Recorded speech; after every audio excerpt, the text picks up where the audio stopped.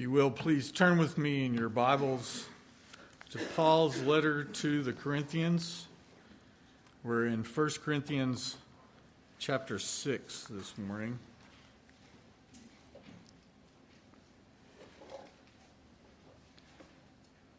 I need to say at the outset again that going through a book of the Bible, verse by verse, paragraph by paragraph, is an exciting adventure. It should be. This is one of the toughest books to go through, especially in our day and age, because there's so much in it that is literally countercultural. It's a good thing we have these books in our Bibles. Otherwise, we would not know what we're doing here and why.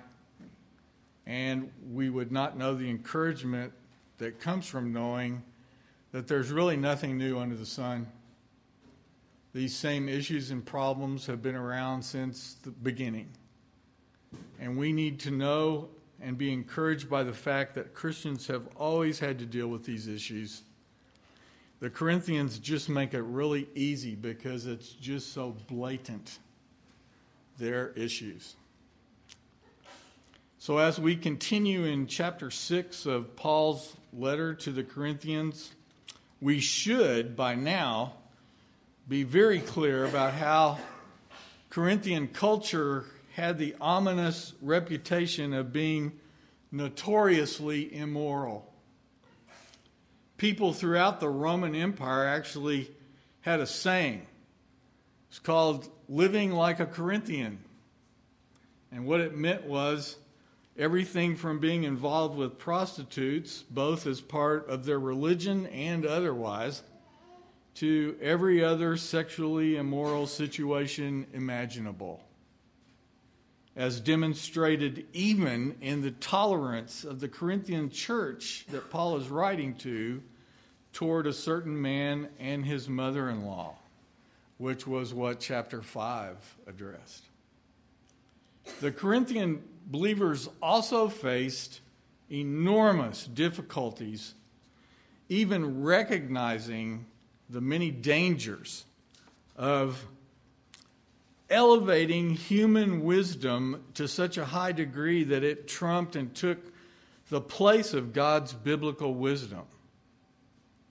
They were prone to thinking that eloquent speech was much more persuasive than biblical truth. They were dividing themselves into partisan factions in their own church and even taking each other to court and suing one another, which destroyed what they'd been taught about loving and serving one another. They even outdid the pagan world around them, as we just mentioned, tolerating an incestuous sexual relationship among their own church members, which the pagans around them wouldn't even tolerate. And all that's just what we've seen from chapter 1 through the first half of chapter 6. And we're not barely halfway through the book. In other words, the Corinthians evidently did understand how they were justified before God, but they did not understand at all the fact that Christians need to stop thinking and behaving like non-Christians once they come to faith in Christ. Now, in case you just read something out loud and didn't pay any attention to what it said, in your bulletin is the catechism, the New City Catechism. Since we're redeemed by grace alone, through Christ alone, must we still do good works and obey God's word? The children's answer is strong enough. Yes, so that our lives may show love and gratitude to God, and hopefully you hear the last part, and so that by our godly behavior, others may be won to Christ. And that is what is at its stake in this letter and one of the main reasons that Paul is writing it. Now, in our passage today, which you notice is only 3 verses, verses 12 through 14, we're going to see how Paul confronts the fundamentally flawed thinking behind the Corinthians' rationalization of sexual sin. And what he says here also speaks directly to each one of us as we too now live amongst similar ideas. If you are able, would you please stand? And I'm going to read the rest of this chapter from verse 12 through verse 20 because it really goes all together. But this way you can see where Paul's going, even though we'll just be going through the first 3 verses. I'll be reading from the English Standard Version, 1 Corinthians 6, 12 through 20. All things are lawful for me, but not all things are helpful. All things are lawful for me, but I will not be enslaved or dominated by anything. Food is meant for the stomach, and the stomach for food, and God will destroy both one and the other. The body is not meant for sexual immorality, but for the Lord, and the Lord for the body. And God raised the Lord and will also raise us up by his power. Do you not know that your bodies are members of Christ? Shall I then take the members of Christ and make them members of a prostitute? Never. Or do you not know that he who is joined to a prostitute becomes one body with her? For as it is written, the two will become one flesh. But he who is joined to the Lord becomes one spirit with him. Flee from sexual immorality. Every other sin a person commits is outside the body, but the sexually immoral person sins against his own body. Or do you not know that your body is a temple of the Holy Spirit within you, whom you have from God? You are not your own, for you were bought with a price. So glorify God in your body. This is the word of the Lord. Thanks be to God. You may be seated. Now, Paul begins here by quoting a statement the Corinthians were taking out of context and using to rationalize their sin. It's in verse 12 twice, and twice again later in chapter 10, verse 23. And what is it? All things are lawful for me. This was evidently one of the Corinthians' favorite sayings or mottos. And remember, we're talking about the Corinthians who were part of the church in Corinth. And maybe you've heard many say something similar. People who claim to be Christians, who profess Christ, but say that all things are lawful. Well, where did this phrase come from? It probably was based upon something that Paul had taught them in response to questions they had about Jewish legalism. But the use of this motto shows us that the people's biggest issues involved a misunderstanding of Christian liberty. The idea would be that because every sin a believer commits is forgiven in Christ's work on the cross, then I can do anything I want in the here and now and still live like a pagan. It's covered. These words actually are true if they are understood in one particular way. What do I mean? We are justified by grace alone, through faith alone, on account of Christ alone. So we are now free to obey God and enjoy all the good things which come to us from Him. That's our freedom. Before, when there was no Holy Spirit indwelling us, no power, no person, you couldn't do anything but sin. And whether you knew it or not, you were controlled by your desires. Once you have become a Christian, you have been freed from having to obey that power. You are now free to obey God. And don't miss the second part. And enjoy all of the good things which come to us from Him.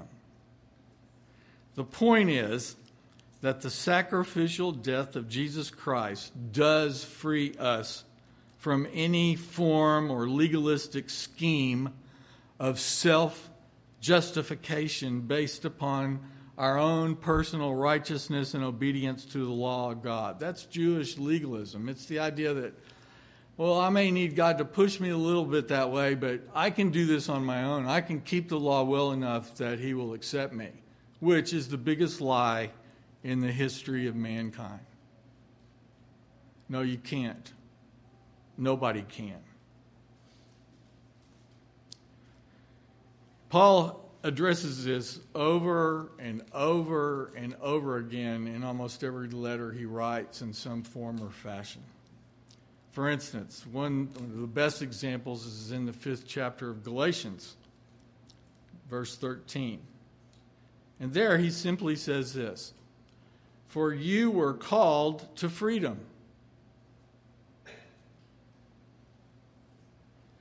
You were called to freedom, brothers, only do not use your freedom as an opportunity for the flesh, but through love serve one another. See? The same basic idea. Now, if I took a poll right now and asked everybody to fill out a totally a card that nobody else could see, and ask you, when you became a Christian, did you think that you had been called to freedom? And what would you mean by freedom? That would help explain pretty much where you were and maybe where you still are now in regard to this issue. So now, Paul is going to take up the main issue here in the rest of this chapter. And just quite bluntly, it's about their sexual immorality. And he's going to make very clear how evil immorality is and why. Do not tune out. Yes, this is uncomfortable to think about for everybody. But folks, we have got to come to grips with what the Bible says about this and be willing to think like Paul is communicating here, because this is very encouraging to hear as he unravels what's really going on in our world and in our own hearts. And what Paul does is he weaves together several points and arguments. And what he's going to do in our verses today is connected to what we read in the whole passage, very connected. But what it does is it gives us sort of a foundation to launch from, because he's going to give 3 specific serious consequences of sexual sin. 3 consequences. You don't hear these issues talked about like this much anymore. But we're going to, because we just read them. This is God's word to us. First, sexual sin harms at least everyone involved.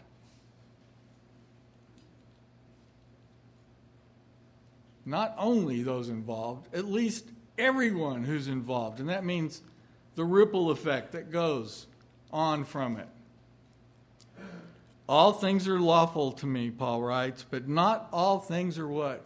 Helpful or profitable.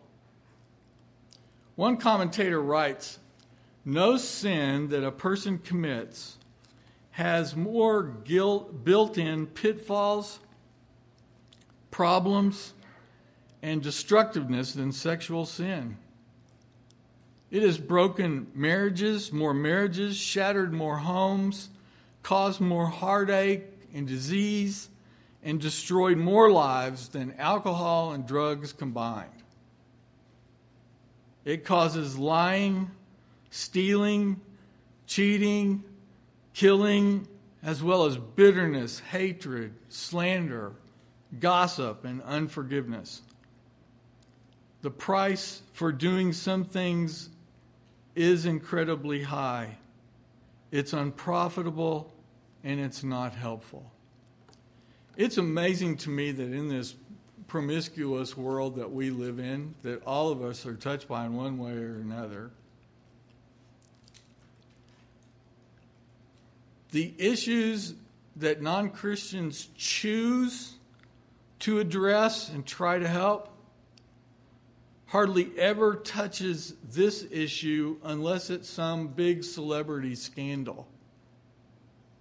Otherwise, normal people growing up in our world don't really see the destruction involved and the repercussions that go on sometimes for generations and go far beyond one's own immediate family.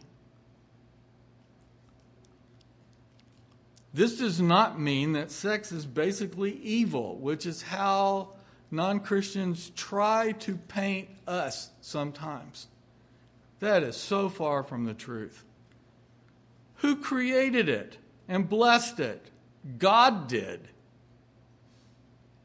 He designed it to be within the marriage of one man and one woman.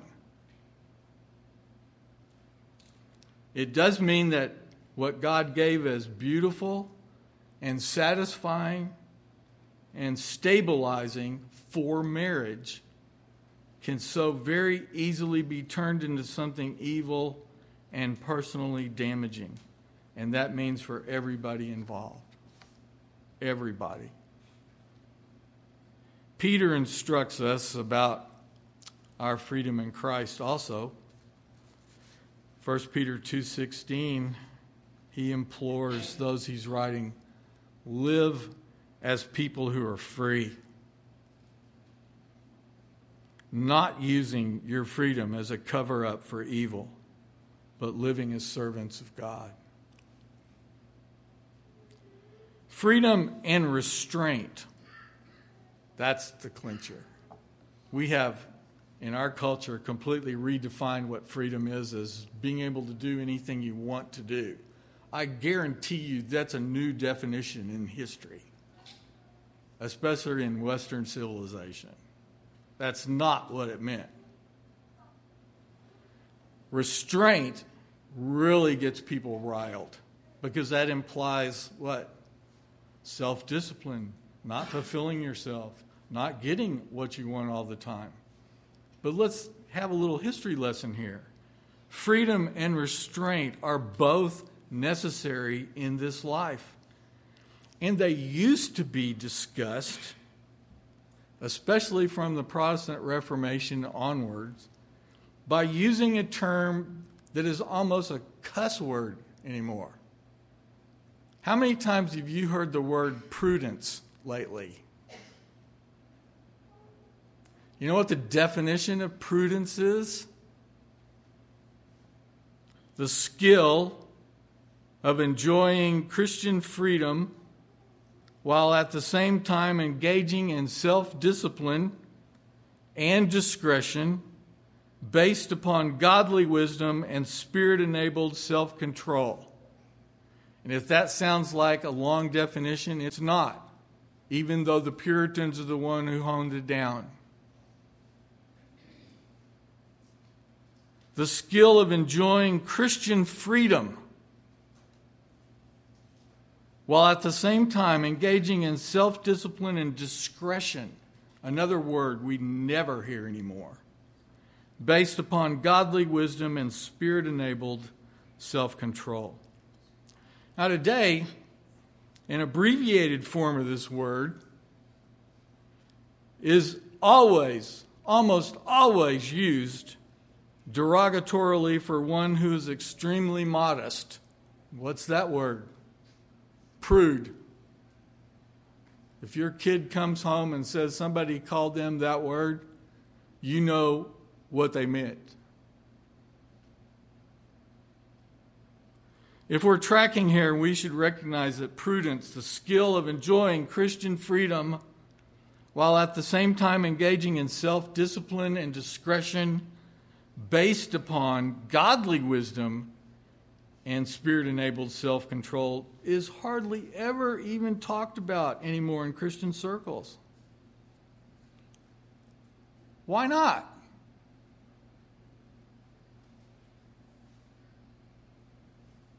Because we have become so much like the Corinthians. And we have to come to grips with that.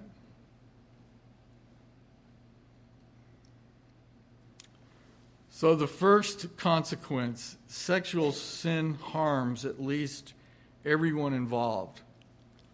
And frankly, I decided not to go through a 15-minute list of disasters.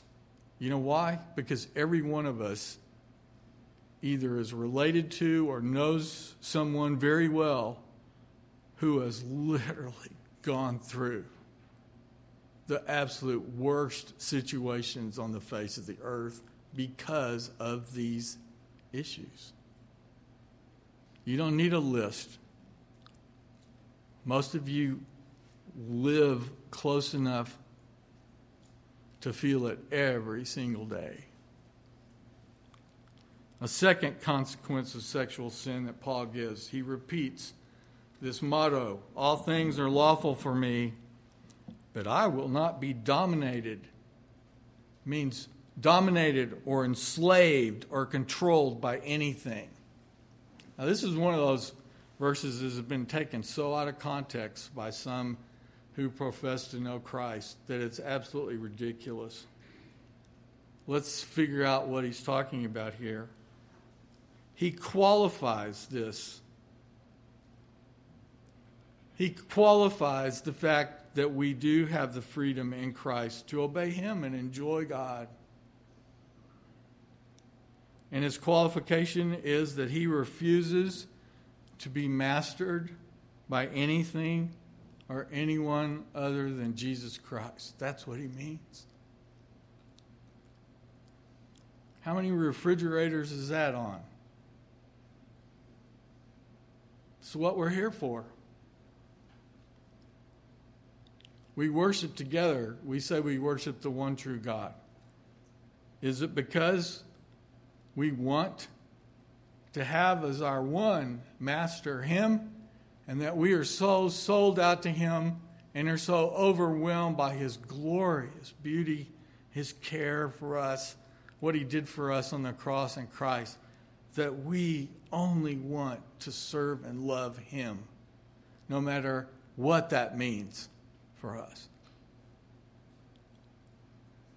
Another way to say this would be that Paul's fear is that a Christian may unwittingly become enslaved to the very thing that he's now free to do, or to the things he thinks he's free to do.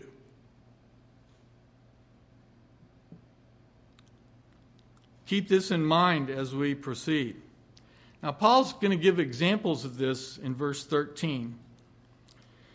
And the second example gets back to the main subject, the evil of sexual sin. But notice where he goes first in verse 13 to get this across.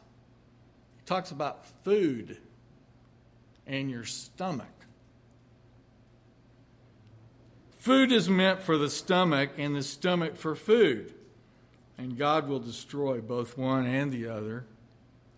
And this seems to be another one of the Corinthian mottos that fits well into their ideas of Christian freedom. But it was just another way to justify what? Their self-indulgence.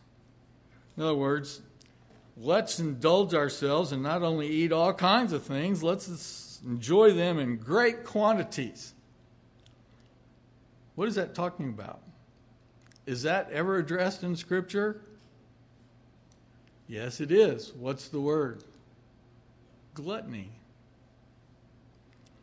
The soul is not involved here, so do whatever you want with your body, is the idea behind it. But there's a lot deeper argument going here that Paul's aiming for. He's not going to major on food in your stomach. What is he talking about? He's using this as a parallel in the Corinthians' thinking to tear it apart and show what's really happening.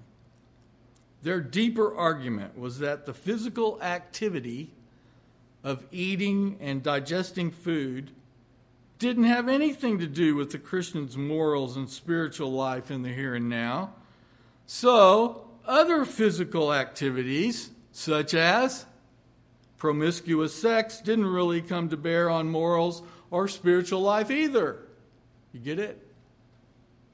He's connecting the material and physical body, saying, well, if this doesn't have anything to do with your spiritual life, well, neither do my sexual desires that are always carried out physically. So Paul has just connected the dots. Their culture seemed to gravitate to widely held ideas that the body, not the soul, was the source of all sinful urges. By the way, if this sounds a little familiar, it's because it is. It's the way people still try to justify it. It's not any big deal. It doesn't really hurt me. It doesn't have anything to do with my spirit. See where that's going? So the body was not near as important as the soul. The soul is not involved here, so do whatever you want with your body. Maybe that's what you heard.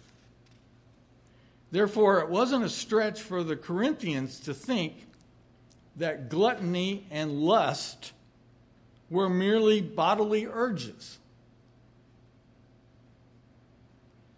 Now, I'm not sure people in our day even care about having a justification for it. Well, they didn't in Corinth either, but remember, he's writing to people who profess Christ. If they've heard the gospel at all, and they understand the grace of what Jesus did on the cross, they've got to come up with some kind of rationalization. So keep your ears perked. Not only do we tend to think this way when we want to go that direction, most professing Christians would have to deal with this way as well. So basically, in the name of Christian freedom, they had become controlled or enslaved by their own fleshly desires. Let me say that again. In the name of Christian freedom, they had become controlled or enslaved by their own fleshly desires.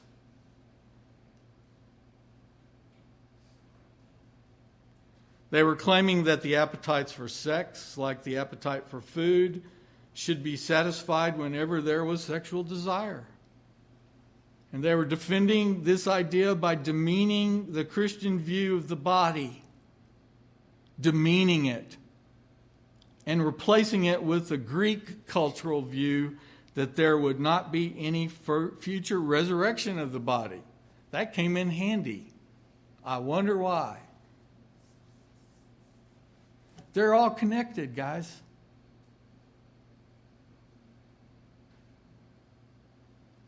Being enslaved or controlled by their fleshly desires meant that their sin had perverted God's purposes for the body.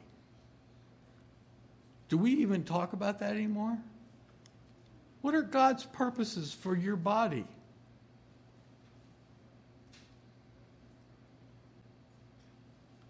I'm not saying that because I'm old. Answer it. What are God's purposes for your body? So Paul writes next in verse 13, the body is not meant for sexual immorality, but for the Lord. And the Lord for the body. What? In verse 14, and God raised the Lord and will also raise us up by his power. Do you see what Paul just did? He gave meaning and purpose to living in the here and now, in this world, in a body that is falling apart. But there's a purpose for it. The resurrection of our bodies is the Christian hope.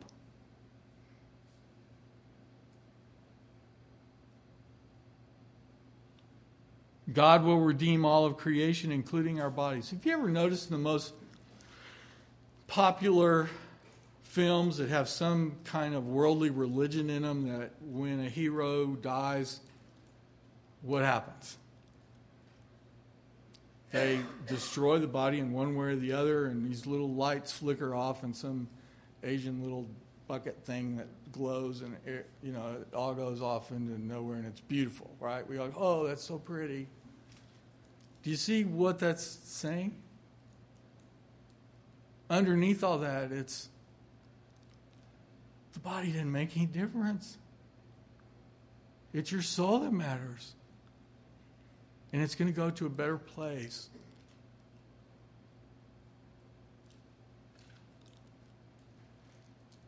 God will redeem all of creation, including our bodies. Now you start thinking about that, because most of us haven't, it gets kind of exciting.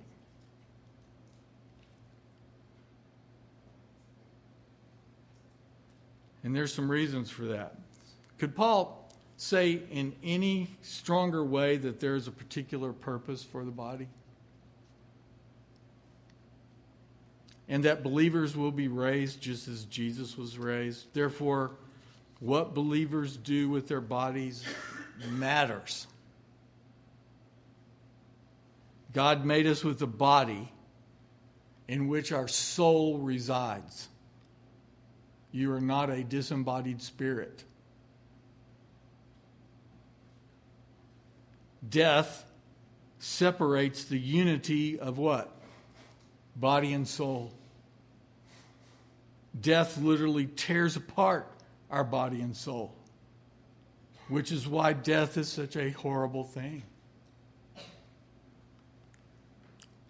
So the pagan conception that the body is nothing and that the soul is what really matters flies directly in the face of Christian teaching, in which the person as a unity of body and soul is central to human life.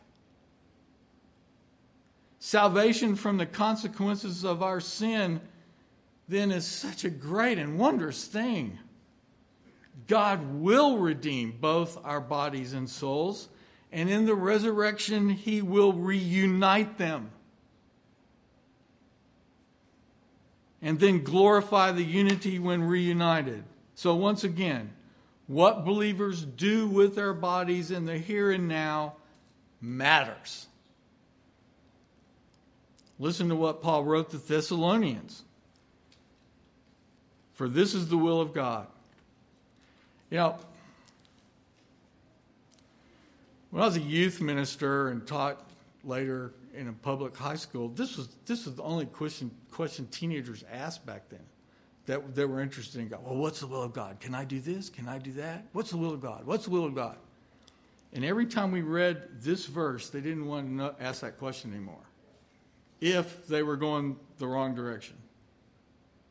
What is the will of God? Paul says, this is the will of God, your sanctification, that you abstain from sexual immorality, that each one of you know how to control his own body in holiness and honor, prudence,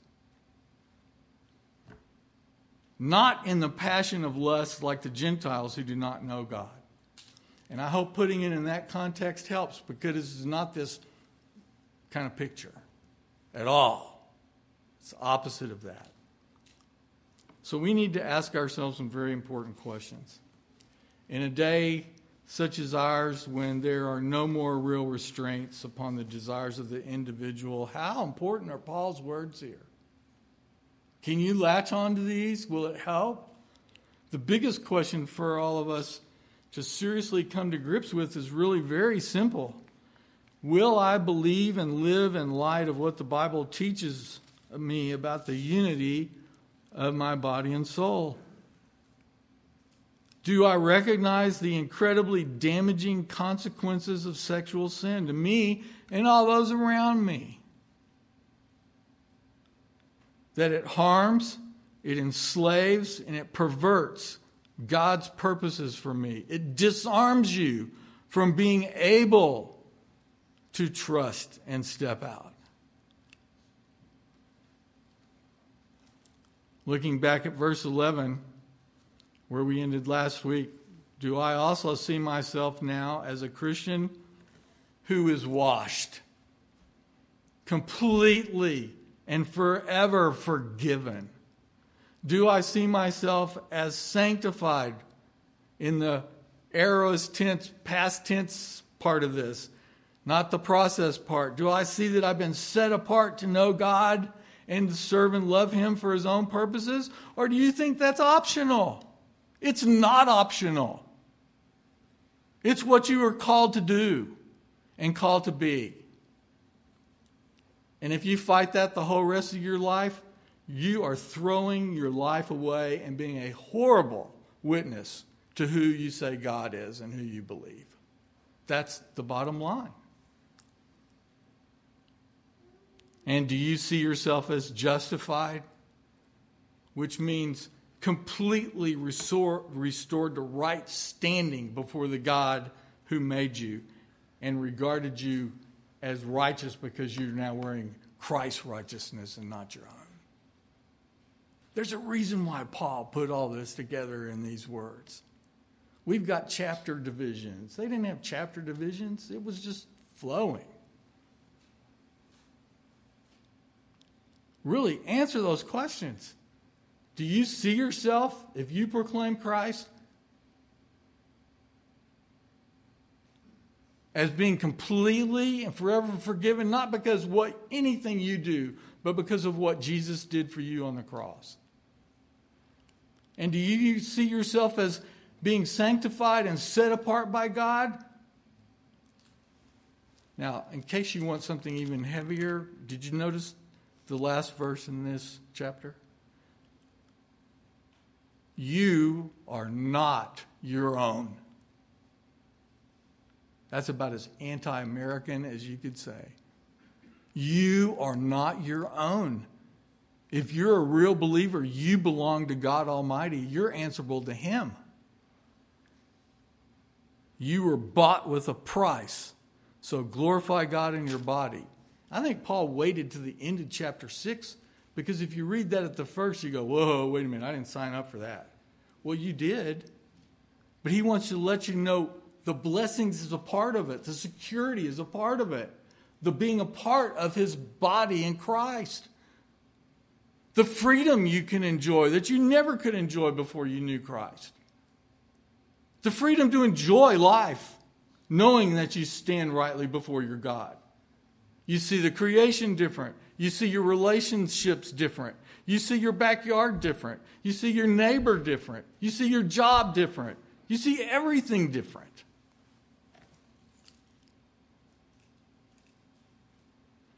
Our calling is sure, and Christ's purposes for us in this life are clear. The question is, will we embrace His purposes for us? Because, folks, He knows exactly what we all need.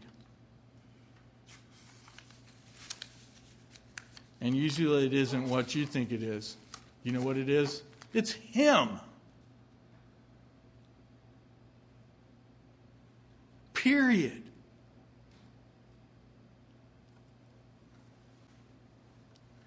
Will we diligently and faithfully and dependently make the most of what he has provided for us in his church and in his word, to walk humbly before him, gladly loving only him and serving only him? Like